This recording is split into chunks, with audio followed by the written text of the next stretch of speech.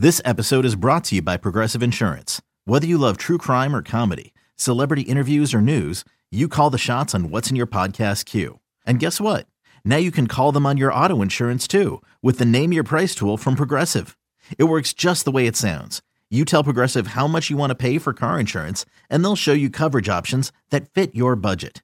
Get your quote today at Progressive.com to join the over 28 million drivers who trust Progressive. Progressive Casualty Insurance Company and Affiliates.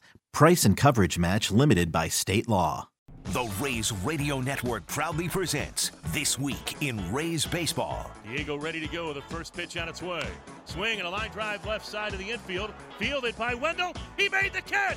Rays win! Rays win! Rays win! And they're on their way to the American League Championship Series as they knock off the New York Yankees 2-1.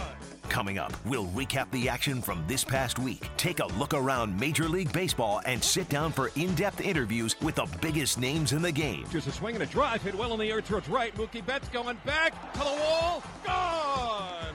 A first-inning homer for Randy Arozarena, number 10 of the postseason. It's 1-0 Rays. Here's your host, Neil Solondz. Good morning and welcome to our show. Today we'll hear from Andrew Kittredge on how he avoided Tommy John surgery. Orestes Destrada of Bally Sports Sun will discuss the week gone by. Ryan Bolt will join us from the alternate side to discuss his comeback story. Stan Borowski will break down the ever-changing Rays bullpen, and Todd Kalas will preview this week's series with the Astros.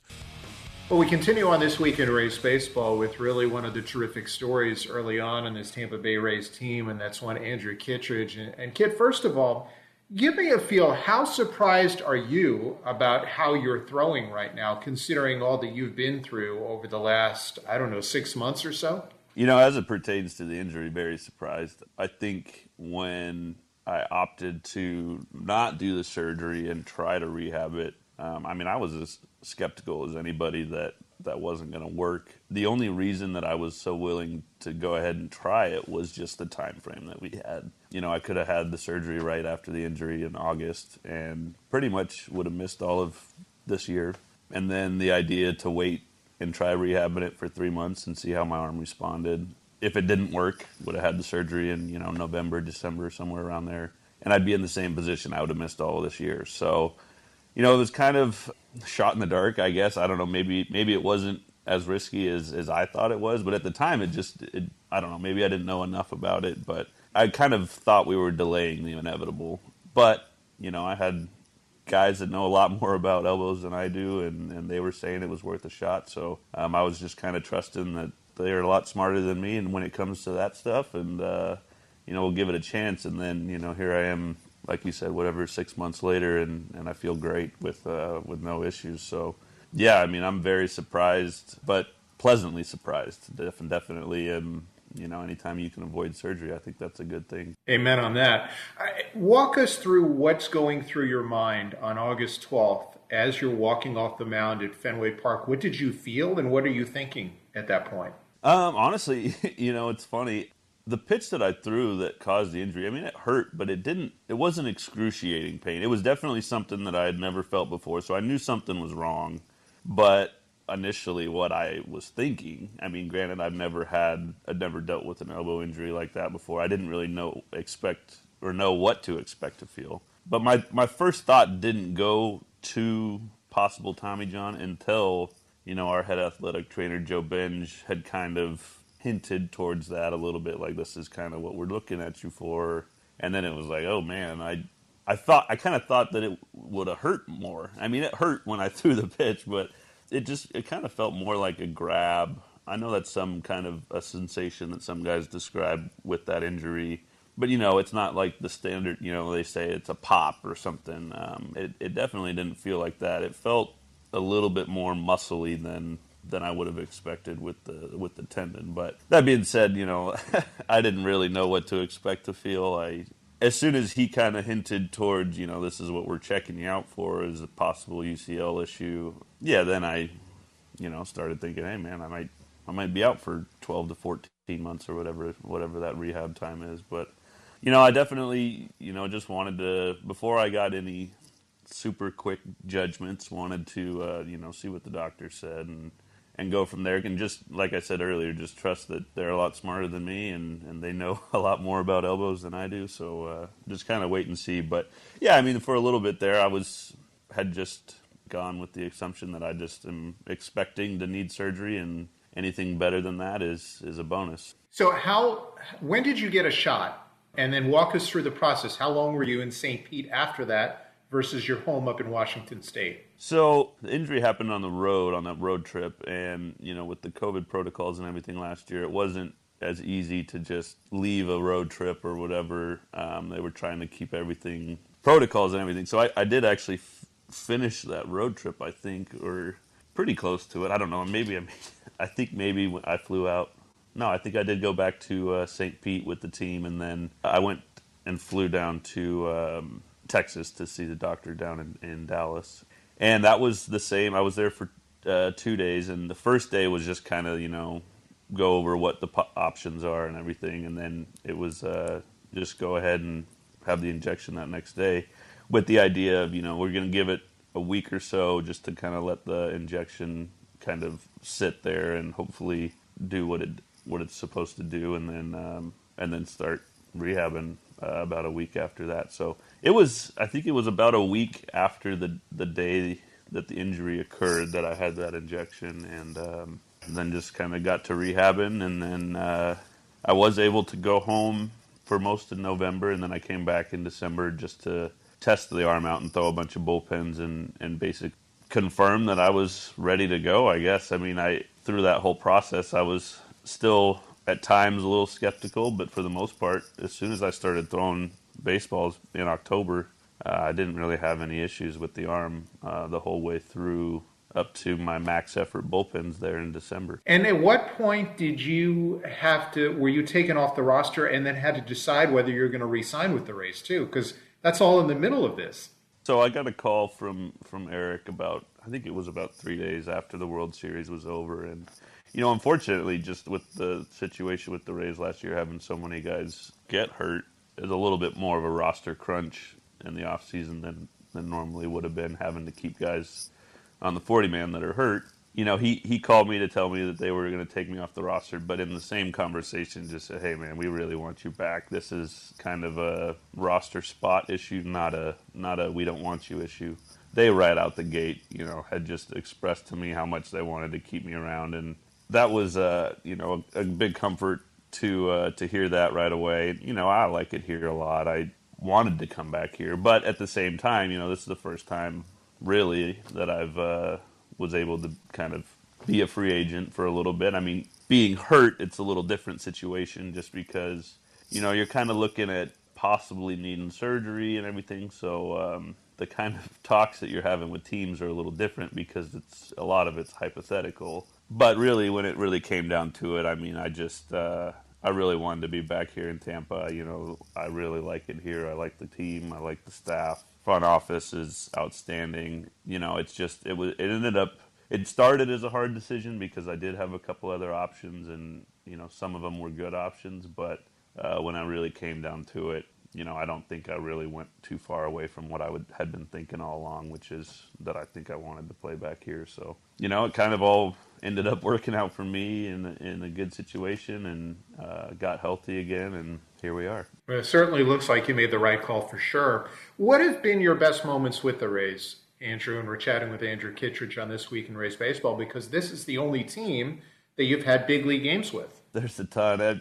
I'm fortunate that I wasn't able to be with the team last year when we made that awesome playoff run and get to the World Series and everything. But I tell you what, that watching Mike Brasso hit that home run off Chapman in the playoffs last year, watching it on TV, I can't imagine what it would have been like sitting there on the bench or in the bullpen or whatever when that happened. But that was one of my favorite Rays moments. But I mean, for me personally, going back to my debut was really cool in 2017 in Oakland. Kind of just something that at that point in my career had kind of almost not given up on the idea, but just kind of never really thought that I would maybe make it to the big leagues. And then to achieve that was pretty special for me. And then getting to the playoffs back-to-back years was cool, and feeling like I contributed to that. And even my short stint last year before I got injured, I was felt like I was throwing the ball well and was able to contribute and help them out. So, yeah, I mean, I can't really, pick out too many. I've just really enjoyed my time here with everyone. The bullpen's always been great as far as the guys that we got there. Not just, I mean, obviously we know what the guys that we got can do on the field, but just great dudes off the field, great guys to sit down with there for 162 games and have conversations and be around. So I think those are the things that stick out to me. I mean, it's more so the relationships that I've built over the last 4 or 5 years here in this organization, and rather than any specific game or outing or event or anything. I would assume when healthy, Oliver Drake is the loudest one in the bullpen and Pete Fairbanks is not far behind. Who's someone who's a little sneaky talkative in that pen that we don't hear about? I think I am. I think I'm a little sneaky talkative in that pen. Drake has definitely got everyone beat, but he's great too. I mean, I think a lot of guys really enjoy being around him. He's just got pretty, trying to think of a word to describe his personality, but it's just, he's constantly going. His motor's always running, and he's always got something good to say too. I mean, it's not just talking just to talk. He's talking and people are listening. So I know Chaz historically is real quiet, but when he speaks, guys listen just because it's usually really good. So that's always a fun one to be around too. You've kind of grown up in this organization. I know you started with Seattle, but I mean, you now have nearly 2-year-old son. What's it meant to kind of grow up from that regard, and what has fatherhood meant to you? Being a dad is awesome. I think the only thing right now is that when we go on the road, I don't get to see him, but that's obviously been one of the coolest things that happened to me in my lifetime. He is almost 2. He'll be 2 in June now, and it's just, he's at that point where every day it seems like he's learning something new, and he's talking so much more and more every day, and it's just a blast to be around. I mean, my wife and I are so blessed to have Brooks, and I don't know, he's changed some perspective for me. Just makes me want to be a better person and make better decisions so that I can hopefully pass those along to him too. So that's been so much fun. My wife and I are very blessed to have him, and it's been really fun watching him grow up. But as far as my own personal kind of growing up with the Rays, like you said, I do feel like I've matured as a man and as a player since I've been over here. I've learned a lot of things from some veterans that we've had here in the past, the Sergio Romos and Tommy Hunters and guys that have kind of come before and had conversations with them, and really was able to kind of pick some things from each of them and carry them on myself, and hopefully, pass them along to some of the younger guys here too. So it's really been a good group ever since I've been here. It's not just the guys we got now, too. A lot of the guys that we've had in the past have really helped me out and helped mature me and grow as a pitcher and as a human. So been pretty fortunate, I think. It sounds like fatherhood has fit you well, and I'm sure that occupies a lot of your time when you're not playing baseball. But is there anything else you like to do? Are you a gamer? Are you a reader? What kind of are you doing, now to occupy your time? Yeah, I mean, I don't know. I do a little bit of everything, I think. I play some video games every now and then, but ever since I have become a father, I definitely don't have near as much time for that anymore. I pretty much get my gaming fix when we're on the road, and I am not around my son. But I don't know. In the off season, I like working in my garage and making stuff with wood. I'm kind of just getting into a little bit of woodworking stuff. I'm very, very amateur. I don't really know what I'm doing, but I like attempting to do stuff, and man, I like building stuff. I like using my hands. And then obviously I'm a huge sports fan, so just pretty much any sport I can watch. Big hockey guy. I don't know. I think you guys know that. Mm-hmm. Who's your? Now you have a team in Seattle, so how big is that for you? That's gonna be fun. We'll see. I think they got the expansion draft coming up this summer. We'll see what kind of players we get. But yeah, I'm gonna be a Kraken fan. I still I've been a man without a hockey team pretty much ever since I got into hockey, but I'll probably default to the Kraken, but I still do like the Lightning. Obviously, they've been fun to watch. The success that they had last year, and not just last year too, but the last handful of years they've been very, very good. But as of now, my hockey fandom is kind of I pull for players, and there's certain teams that I guess I like more than others, but don't really have one that I absolutely have an allegiance to. But watching Tampa, has been a lot of fun with the success that they've had. They're a fun team to watch for sure. What kind of hockey player is Andrew Kittredge? Would he have been a bruising defenseman? What have we been? Pesky forward? Well, I can skate, but I can't really handle the puck, so I don't really know what you do with that. Put him on the D line, and hopefully I can take up some space and block some shots, maybe. So I probably got to be a defenseman because I got no hands, but I don't know. I think defensemen actually need really good hands, so I'd probably be a pretty good bench player, I think. Well, we've enjoyed watching you pitch and work out of the bullpen, and we're certainly glad you're healthy and contributing the way you are. Kit, thanks for a few minutes and continued success. Thank you. Thanks for having me. I appreciate it. That's Andrew Kittredge joining us on This Week in Rays Baseball. We'll continue right after this on the Rays Baseball Network. We continue on This Week in Rays Baseball with a week gone by, and joining us from Bally Sports Sun is Orestes Destrada. And we are now 3 weeks into the regular season. The Rays hovering around 500. What's your take on the first 3 weeks? As far as the fact that they've had so many injuries, especially the pitchers, predominantly the pitchers, Neil, as we both know, and those that follow the Rays, this has been very debilitating. And the fact that they're hovering right around 500, I'm very impressed. The fact that they swept the Yankees at Yankee Stadium, went on a really good, 5 out of 6 road trip. The offense, showed its wares again, averaging over 7 runs in that road trip. That was outstanding. You know how good a road trip this team, was last year and was the year before. So those are important things. Now, there are factors that, I wish, when they've played bad, the risk has been, atrocious. And, there've been opportunities, where you're sitting there going, wow, we could have snuck that game. But all things, total with the pressures of a really daunting scenario in the bullpen that scares me, to be honest with you, as the season progresses and you get deeper and deeper. I can't say that I'm, upset about being right around 500. In fact, I'm very proud of them and very impressed with these guys. They're so resilient. I almost look at this as like an early round of a boxing match, that it's kind of like feeling one another out, kind of learning what they have, what they don't have, and trying to get guys healthy. And round 2 is pretty hard because you look at this schedule. They're playing Toronto right now. They've got Oakland, Houston, then at LA, then Oakland. This is a stretch where if you can survive and stay around 500, you're going to be in pretty good shape. Very good shape. And if you see what the American League East is doing already, Boston has been a bit surprising, but it's not like they're running away with anything. And, nobody's really running away with anything. So it really is going to be that type of a chess match. And you're right. It does feel like a feeling out, and who's going to be able to start separating from the pack a little bit. And I think the Rays have every opportunity and every chance to do so. I still feel that you need to get a couple of these guys back. I know that Nick Anderson is probably unrealistic for a good while. A Fairbanks definitely looks to be around the corner. Those type of guys, obviously Castillo is more of a day-to-day type situation, thank goodness.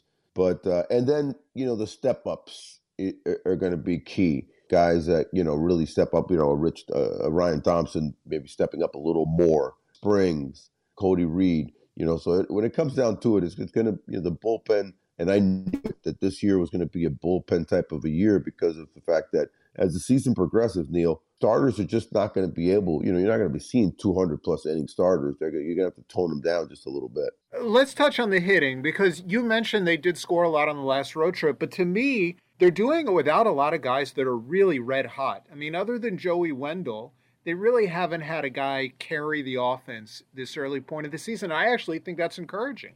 Dramatically. Really, when you think about it, my big 3 are Meadows, Rosarena, and obviously our boy Brandon Lau. And neither have really gotten super hot. Randy's around the corner there. You're starting to see it. Brandon Lau had a couple of jacks in, back-to-back games. And then Austin has been hot and cold. He'll go like a little 2-3 game stretch hot, and then he'll go, 2 or 3 game stretch cold. When you get all that together, oh my goodness. And then you add in, as I called it, the more steady guys, which has been obviously our boy Joey Wendell. Guys like Yandy Diaz, I think that's a situation where now you get the other guys mixed in all together, and you get a real onslaught. And this is a team that I really feel can put 5 runs up to 6 runs without a problem, nightly in every game. And I think, you mentioned Yandy. For him, Manuel Margot, Mike Brasso, and Randy, I mean, this next week to 10 days is fairly important just because you're going to face so many left-handers, and you're going to need, way more than normal. I mean, there's this lefty, and I would have loved it because I was a switch hitter that preferred the right side. So this would be a icing for me on a cake. So and I was amiss to not mention Manny Margot, and what a player. When you think about this guy, is interesting because he came from San Diego, right? And kind of the swap off there, if you think about it, was the year before, was really with Tommy Pham. And he turns out to be kind of like that Tommy Pham type player who can play multiple outfield, is really diverse as far as on the bases, got enough speed. And in fact, he's faster than Tommy Pham much. But he's a really headsy ball player.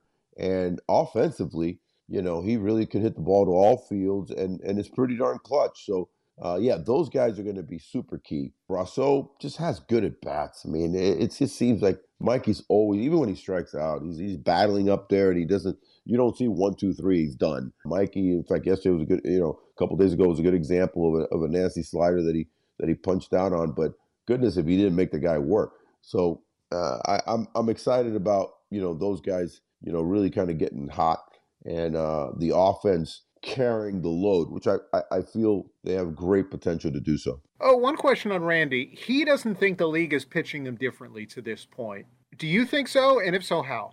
I thought the Yankees were very, careful with him. I think you're going to see certain teams that really didn't get to see him, and they were just going by video. Kansas City is a good example of that are just kind of they're going by the book a little bit. So you're going to mix it. You're going to see some mix and match on that. But there's no doubt that they're coming up and in, heavy on him. They don't want him to get his arms extended. And the best Randy that I've seen is when he's really not trying to do too much and just concentrating on getting that head of the bat out there as quick as possible, which he has one of the quickest bats in the game when he's concentrating and focused. Because every now and then his swing will be surprisingly long. So, but when he's snapping the heck out of it, my goodness, there's really not a pitch that he can't barrel up hard and hit it about 110 miles an hour exit velocity. So we saw that, a couple nights ago. I just think that Randy is such a pure talent. It's interesting to see some of the plays he's making out in the outfield. It just shows the sheer talent and rawness that he has. And yet you have to dial it back sometimes. Me, myself, and I'm a positive kind of guy, but sometimes I get a little frustrated. But I got to dial it back because I got to go, shoot, he's just 24, 25 years old. Oh, we certainly appreciate some time on This Week in Rays Baseball. Yeah, buddy. We got a great season. And as I always say, enjoy these are the Rays of our lives. And that's Orestes Destrada of Bally Sports Sun. Before we continue, let's pause for station identification on the Rays Baseball Network. WTAE St. Petersburg, W237CW Pinellas Park, WBTP HD3 Clearwater, W224BE Brandon, an iHeart radio station. Well, we continue on This Week in Rays Baseball, and time to check in at the alternate site with a guy who I'm sure is happy to be playing in games, period, with all that he's had to deal with over the last couple of years, and that's outfielder Ryan Bolt. Ryan, thanks very much for a couple of minutes. Thanks, Neil. I appreciate it. Tell me what it's meant for you just to play in games at this point. Oh, it's awesome. I think I miss most just the competitiveness from going through the quarantine last year and everything to just compete at a high level against guys who are just trying to do the same thing. I think that was the thing that I missed the most. And just being around teammates and just the camaraderie and just the competitiveness is, I think, what I missed most over the last couple of years that I was out. I think so many people make a lot of Brent Honeywell's comeback, and they should, but you've had to deal with your fair share as well. Give our fans a taste of what you had to deal with as an outfielder and how long you were sidelined. Yeah, so around the All-Star break in 2018, while I was playing in Montgomery with the Biscuits, I broke my foot.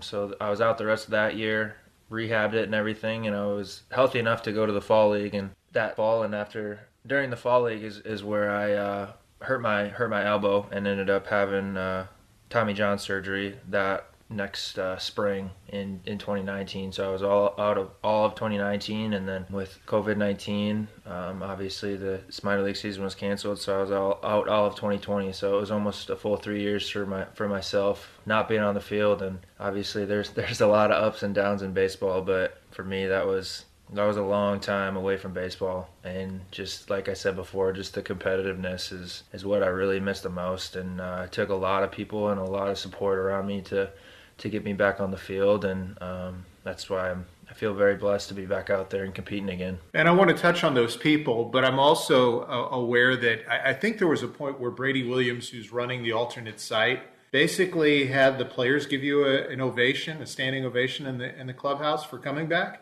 Yeah, it was actually the first appearance I had in the big league game in spring training. I think I had an at bat, caught a ball in the outfield, and did that just that next day at stretch. Right after we were meeting and stuff, he just had everyone say that was my first game back in about 3 years, and everyone was real pumped for me because I don't think a lot of guys knew.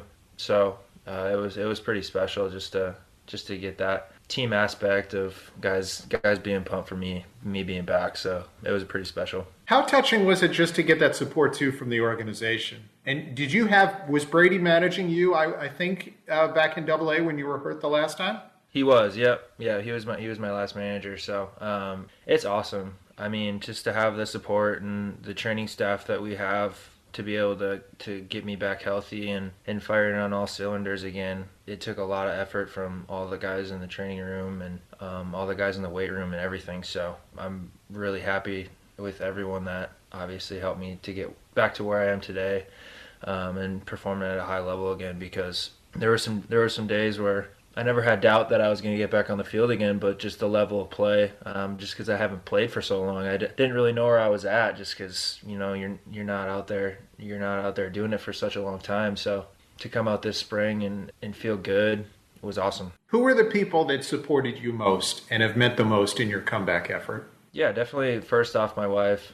She's always my biggest support, and my parents and my siblings, my family. They've always been there. They're always my biggest fans as well at home. And then as far as the Rays, the training staff obviously played such a big part. Joel Smith and Aaron Scott in the training room and all those guys really just, that's what they do. And they do a really good job getting people back on the field and playing well.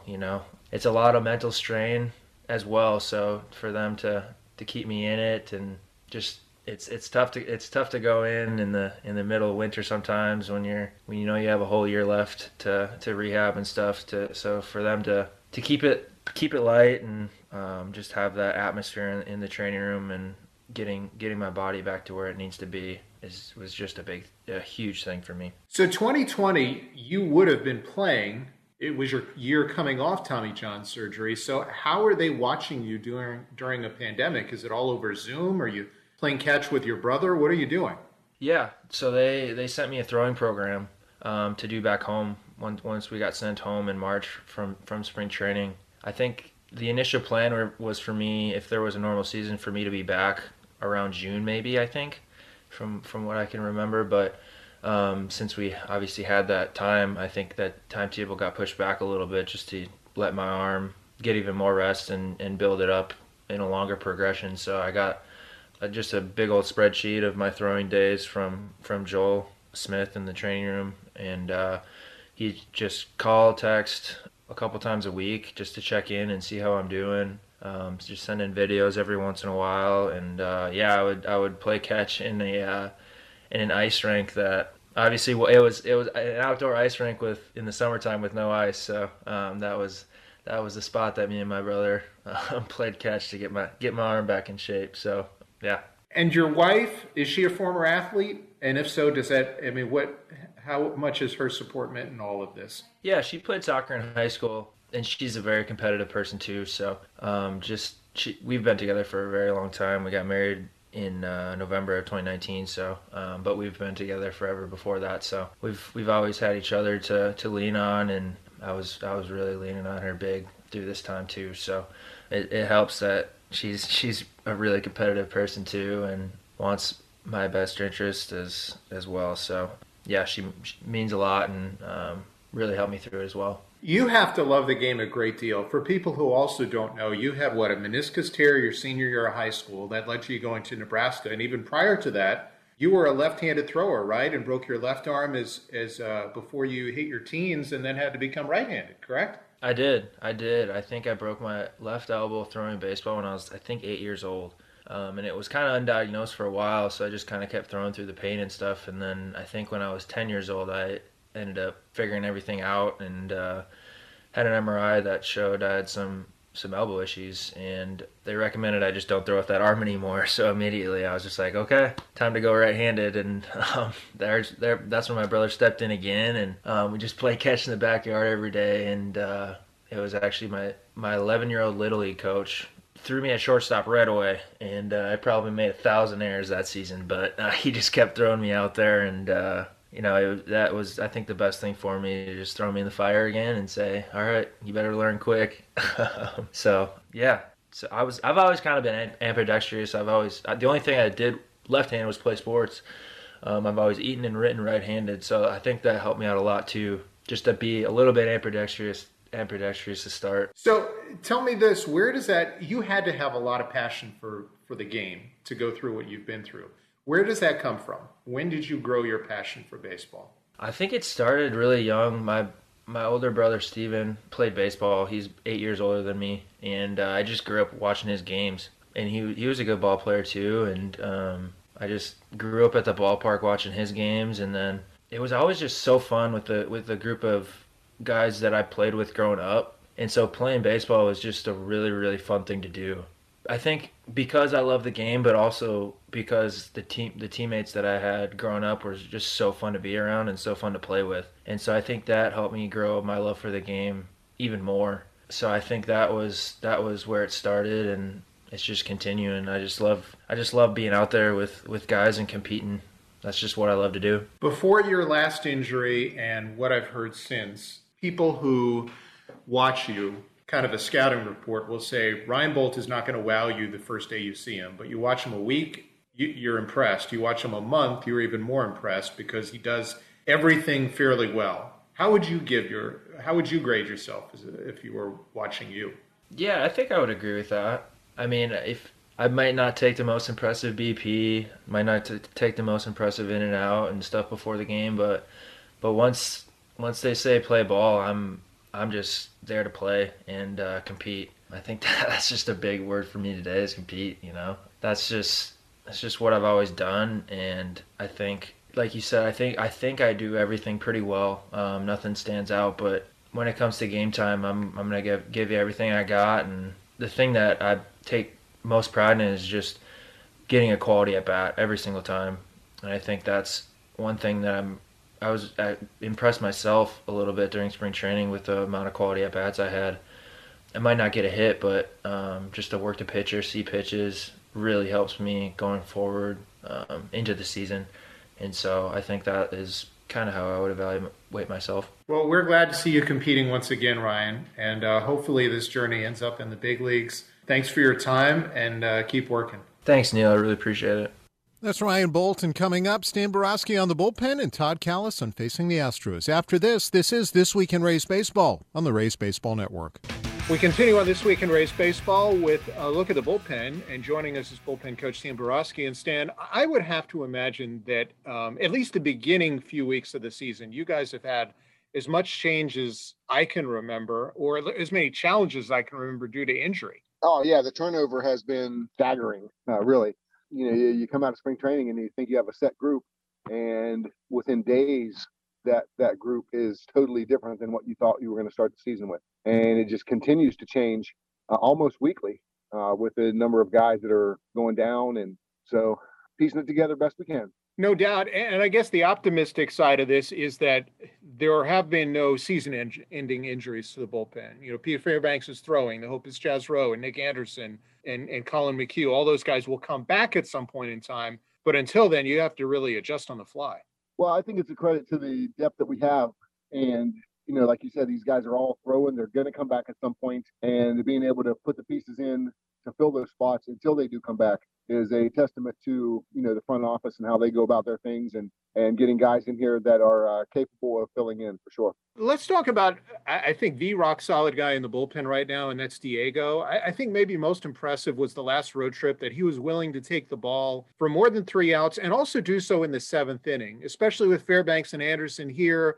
He really is the high leverage guy, and he set an example for everybody too. Oh, of course. He will take the ball whenever we ask him to. He's a professional. There's no ego involved. He'll take it in the 6th, 7th, 8th, 9th, whenever we ask him to. He understands how good he is in the high leverage situations that we ask him to pitch in. And it doesn't really matter to him whether he gets the save or the hold or whatever the stat might be for whatever he gets to do that day. He just wants to be out there and helping the team win. And we had Andrew Kittredge on the program earlier. Stan, what's been most impressive about him as he avoided Tommy John surgery and seems to be throwing as well as I think I've seen him? Oh, yeah. He put in a lot of hard work to avoid Tommy John. And, once he got his injection and just watching him go about his routine with the trainers and the strength and conditioning guys and how he's been able to build the strength around his arm, around the elbow, and all the support structures, he's been really impressive. What have you been impressed most about with him, Stan, about his work, about what he's done in the games? The strike throwing, the velocity, the understanding of who he is and what he does well, and his willingness to just continually attack the strike zone. He doesn't back down from anybody. He throws it over the plate, and regardless of the outcome, he just keeps attacking. And that's just him in a nutshell. I mean, he is straight attack mode. Ryan Thompson has had some pretty good moments this year coming off his rookie year. When he's going well, what particularly goes well for him? Again, the strike throwing. When he's ahead in the count, he's really, really difficult to hit. He can sink it. He can slide it. His changeup is coming along. He's adding a cutter, and just his ability to attack the strike zone, force early contact, force contact when the hitters are behind in the count, and very similar to Kit, just straight attack. You're learning about a lot of other guys as we go because Kittredge and Thompson and Diego Castillo you've had before. What have you liked most about Jeffrey Springs? He's kind of been forced into a role where he's your primary lefty right now. Well, he's learning on the fly. He's not been the high leverage guy in the past in his career, and we are kind of thrusting him into that spot and just watching him take that and run with it and develop himself and being able to compete at the level that he competes at, and just his ability to bounce back and take the ball. And very similar to Diego, he doesn't care if it's 4th, 5th, 6th, whatever inning you ask him to pitch in. He's willing to take the ball, and it's been impressive to watch. He's made big changes with his changeup. How has that pitch improved since you've gotten him? Well, the depth of it has really it creates a lot of separation off of his fastball, and when he's aggressive with it and he throws it out in front of his face and really stays accelerated through the pitch, that's when it's at its best. And he'll throw it anytime, any count, to anybody. That's his bread and butter. He also has the carry fastball. He's got the slider that he can land for a strike. He's got the slider that he can bury. And again, just his willingness to take the ball in any situation has been impressive. You're having to teach, as you mentioned, a lot is going on the fly here. Brent Honeywell is now part of the bullpen. How do you get him acclimated to whether it's warming up for an opener role or relieving or just starting to figure out how to get ready and recover? You just have to talk to him about getting over some of the mental hurdles that come along with going from being a starter and having all that time to get ready to go out and pitch to becoming a reliever, and understanding that you don't really need 30 pitches, 35 pitches in the bullpen to be ready, and how to kind of anticipate your situation and have your body loose and ready to go when the phone rings, and not having to wait until your name is called to start your routine. And he's watching the other guys in the bullpen and how they go about their business. He just kind of sits down there and watches and jumps right in, and glad to have him down there. He's a great kid. I love Brent. And obviously the stuff is elite. It's just learning how to use it in this role. Oh yeah, the stuff is good, and just his ability to bounce back and learn what he's doing down there, and our ability to challenge him a little bit and bouncing back quicker, it's all going to come together for him. Trevor Richards is kind of I don't know how you would describe his role right now, but how critical is it, especially with the way the staff is set up overall? Well, you have to have that guy that can run out there for 60 pitches. And whether it's to hold a lead, whether it's to pitch when you're behind a little bit, just a bullpen saver kind of guy that can go out there and give you, 2 innings and 35 pitches, or he can give you 4 innings and 65 pitches. His stuff is that good, and he understands his role, and he relishes it. I know he's tried to develop that third pitch. How has that come along for him? It's coming along really well. The third pitch, of course, being the slider. His changeup is really good. He's got the carry fastball, 10 plus inch carry, and the separation with the changeup off of that. The changeup is an elite pitch in the game, and the slider is coming along. I mean, he's throwing it whenever he wants to now. And again, a testament to Kyle and some of the things that he does with him, with some of the technology that we have, and being able to show him what works and what doesn't work and what makes it work better. And he's taken to it. Hunter Strickland is a guy who's got a lot of big league time, but he hasn't had much time with you. What have you guys tweaked with him, and how can he be effective with the Rays? The big thing we've been working on with him is the velocity on his slider, just trying to keep him behind it a little bit more and make it more of a power pitch than a finesse pitch. And again, he's another carry fastball guy. He'll sit there in the mid 90s, and the harder he throws his slider, the better it is, because he's one of those guys that he can throw it at 87, 88 miles an hour, and it doesn't lose any of its movement. And that's what we're looking for. And he has the ability to do that. He just has to let it rip. And with some of the guys, you guys are on a long homestand now, with some of the guys who are injured, as they wait to come back, can they be of help just in terms of a mentorship role? And if so, who is right now? Oh, yeah, of course. Guys like Oliver Drake and Jalen Beeks and Chaz Rowe, they're here in the clubhouse now. And as the guys roll in, those guys are just finishing up all their rehab stuff, and they sit around in the locker room and they talk and they go over things. And, the mentorship, like you said, just the constant positive reinforcement that we get from those guys that are on the mend is really impressive, how they're willing to take the younger guys under their wings and help them out. And that's really good stuff from the Rays bullpen coach Stan Borowski. And now we turn to a good friend of the program in Todd Kalas, of course, one of the voices of the Astros and longtime member of the broadcast team, here to discuss Houston as they're in town next weekend. Todd, how are you?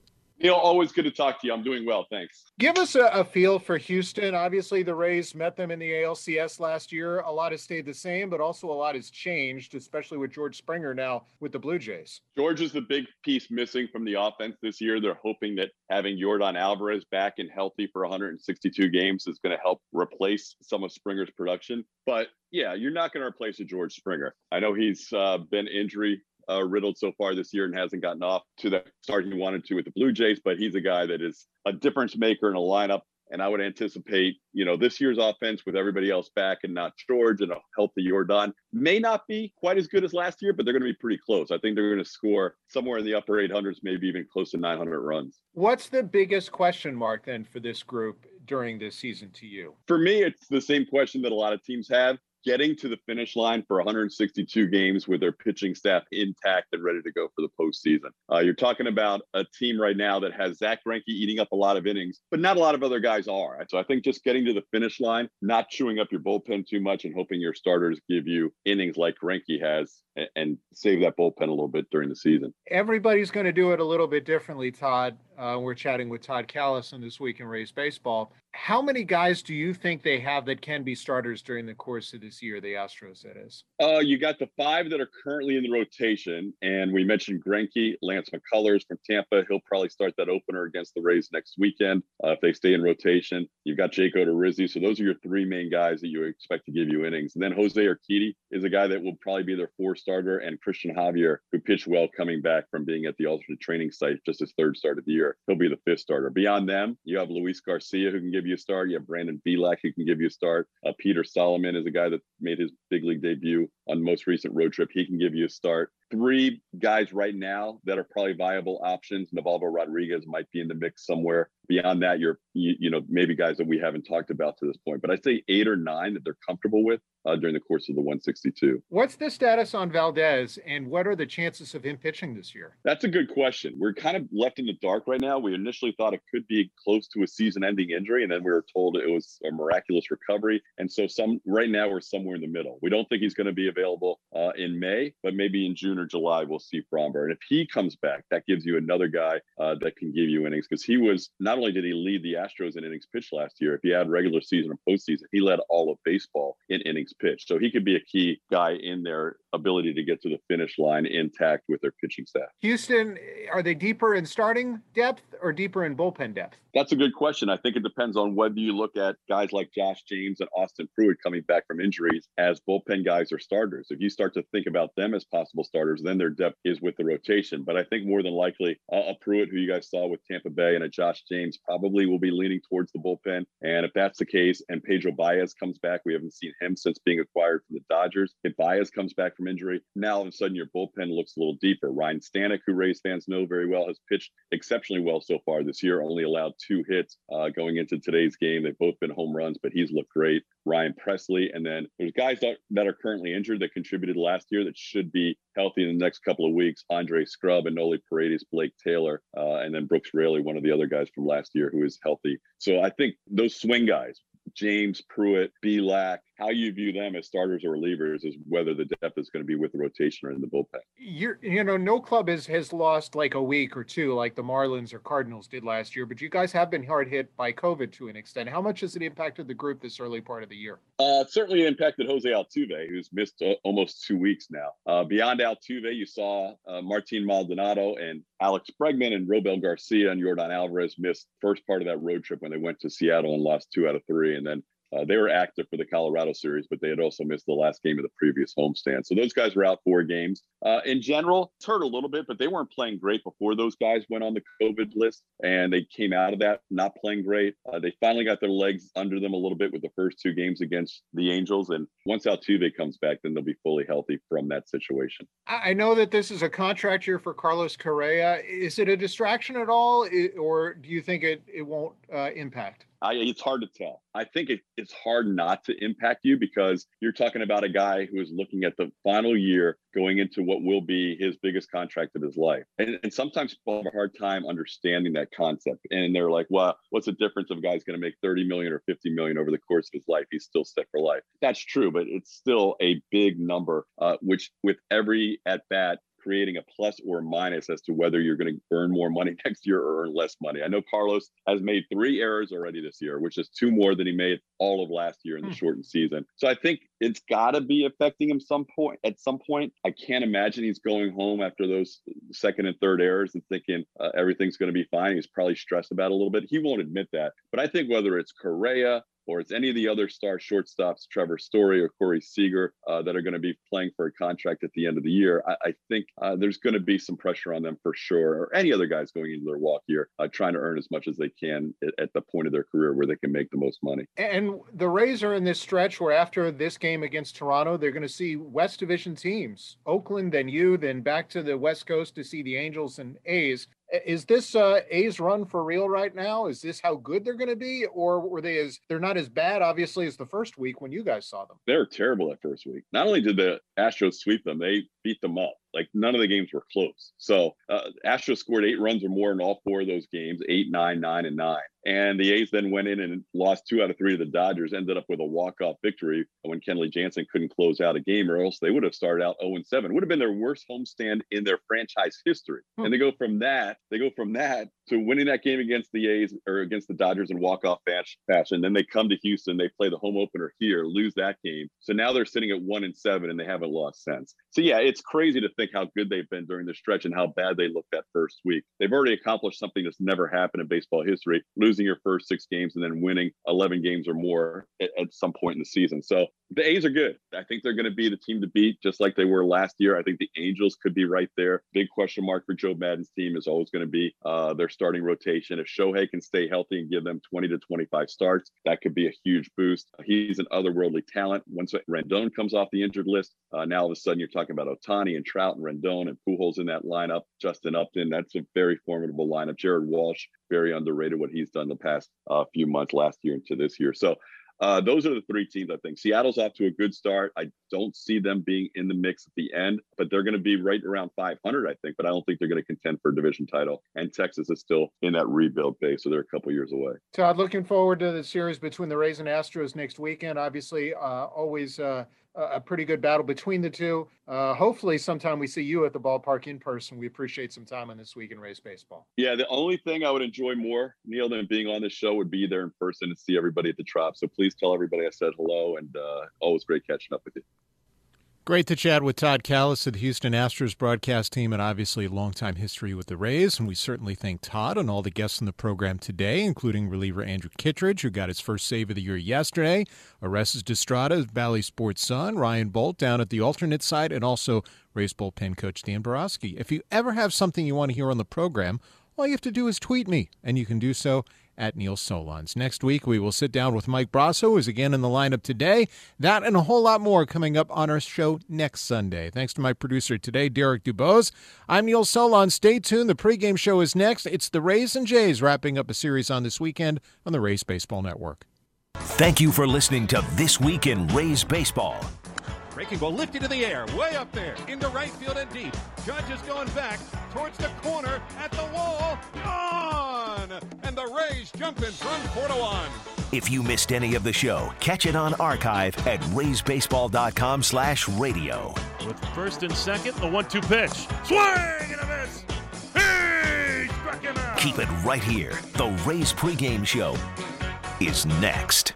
Hey, Rob Bradford here. You guys know I'm always up for a good MVP story, and one of the best stories is Wasabi Technology. Wasabi is the world's hottest cloud storage company, and it's become the go-to provider for professional and collegiate sports teams, including 20 Major League Baseball teams like the Red Sox and NHL teams like the Bruins and Vancouver Canucks. Even the Liverpool Football Club is getting in on the Wasabi action. So, why is Wasabi the MVP? Well, Wasabi was purpose-built to free businesses from skyrocketing storage costs and unpredictable transaction fees that the Amazons of the world are charging. In fact, Wasabi is up to 80% less than those hyperscalers and doesn't charge a cent for businesses to access their data. From Wasabi's AI-enabled intelligent media storage, Wasabi Air, to the industry's only cloud storage service with triple protection against cyber criminals, data deletion, and ransomware, Wasabi's taken the lead in driving innovation in data storage and helping sports teams to unleash the power of their data. Wasabi, another Boston-based championship team.